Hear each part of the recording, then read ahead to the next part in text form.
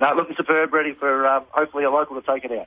We were talking to Penny earlier, Dave, and she mentioned something about the plinth that it's on. It's something, the oak in the plinth is from the main street of St Arnaud. Can you just tell us a bit more about that? That's correct, yeah. So we've got a local wood turner here, and he was able to get some timber. Yeah, it was an English oak, which was felled about 30 years ago from the main street, and he's managed to keep a collection of that. So, so the cup this year has been turned out of that, which is fantastic.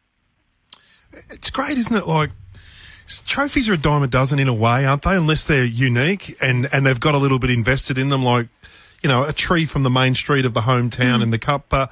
It's right, isn't it, Dave? It's something special about putting a little something special into the trophy. I think so, yeah. No, I was thrilled, actually, when he told us. He normally does the turning for me. I sort of supply a few of the country cups around the Wimmera and Mallee, and so I always get Dick to do a few. But, yeah, no, when he mentioned that it was from that, I was thrilled, and I've told him to keep whatever he has left remainder for the rest of the St Arnaud Cups, so for a few years to come. Dave, do you have a situation, I was thinking about this the other day, and I wish I asked you on the country racing show on RSN Central, but when there's a group of owners and they win the race, there can be some domestics, really, who gets to keep the trophy. Have you ever found that over the years, or do you get requests to make more trophies for a big syndicate? We're finding that more and more now, Gareth, with the syndications. Yeah. Obviously, these cups are really hard. A St Arnaud Cup or a Sydney Cup. And with these syndications, we're finding more and more situations where we are doing replicas.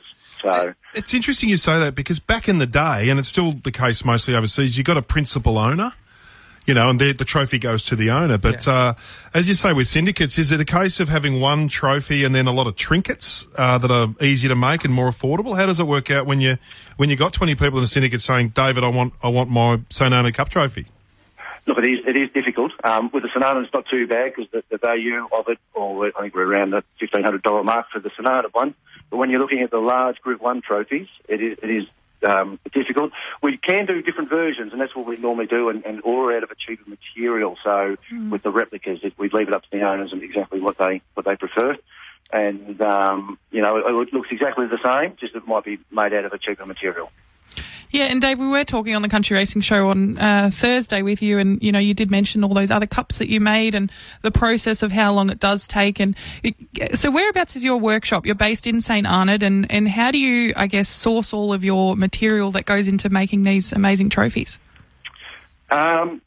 So we're in St Arnaud. We've also got the jewellers in St Arnaud. My wife's a jeweller, so we've got that. We've also got a place in Halls Gap as well now. But so I've got my workshop in town, and unfortunately, with a lot of material comes from overseas now, especially with the sizes we need, with some of the sterling silver and the gold. Most of it comes from Germany. I was going to ask you that, because back in the day, South Africa was the home of diamonds, wasn't it? Like, where did your wife source, say, diamonds and, you know, like, what are those other shiny, glassy-looking things? Well, they use CZs as well. Opals? Yep, but look, with the Golden Slipper, we source they're actually out of the Argyle mines. They're Australian. We're using Australian diamonds now for the Golden Slipper. So where we can, we just try and use everything local. Who drives the Golden Slipper to Sydney? I do. Okay, yeah. So with the deliveries, I normally just head up myself. So it's where this year with the COVID's been a tricky situation. So I refuse to use couriers with something so valuable and something which needs to be there on time. Now, I need you to talk trade secret here, because every time I go past a jewellery shop, it's always 60% off or something like that. Do jewellery shops, are they ever in a period of not having a sale on? I know. I think it seems to be like retail in Australia, full stop, really, with the sales. You won't find that in St Arnaud. You'll always get a good deal in St Arnaud with our shop. I don't know why that is the case, Bass.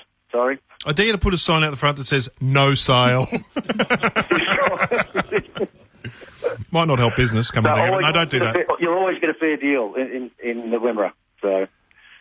And it is your big cup day today, Dave. Hey, can you leave us with a winner or a tip in the cup? I hear that you've got one in there with a few local connections in Costa Maya. Penny that's right, Maggie. Yeah, actually, you got me on the hop the other day, and I did mention Pat Chathams because he was so stiff last year and he finished second. I didn't realise that Costa Maya was going to get a run. So it's actually owned by a local vet and a few other locals. So, we'll be cheering hard for Costa Maya. We got this all sorted out because Penny's one of us. We're going to meet at the pub there. You're now one of us, and we're going to sit at the bar and do that test where you bite the diamonds to see if they're real or not. If you chip a tooth, it's a real one.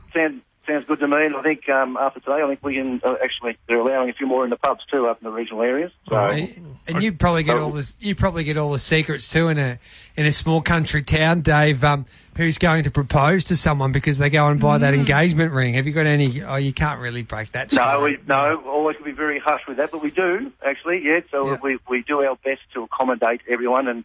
We've actually got a back entrance and everything, so these people don't get seen. So the gentlemen don't get seen walking in the front door, just in case. What's the best story you can tell us without giving away names regarding something like that? Oh, geez, I'm not sure. No, look, I better stay hush, I think, with that, right, just in case. That's a good story. Hey, Matty might need to visit you one day. I think he's looking for love, and he won't be far. I think he needs to be remarried again, and you're the man that can help him get over the line. We will steer him in the right direction. Yep. I have to overcome my fear of women. I'm going through one of those really weird phases where I'm just petrified of them at the moment, Dave, but we'll work on it. You should, Jeff. No, you'll find the right one again, Matty, I'm sure. Good on you, Dave. Thank you, Dave. Thanks for that, mate. Good luck today. Thank you, There's team. Dave. Thanks for the call. Cheers. Good on you. There's Dave Rust, the chairman of the Sanana Turf Club. He's also the man that makes all the big trophies for Australian racing. Can I tell you a funny story about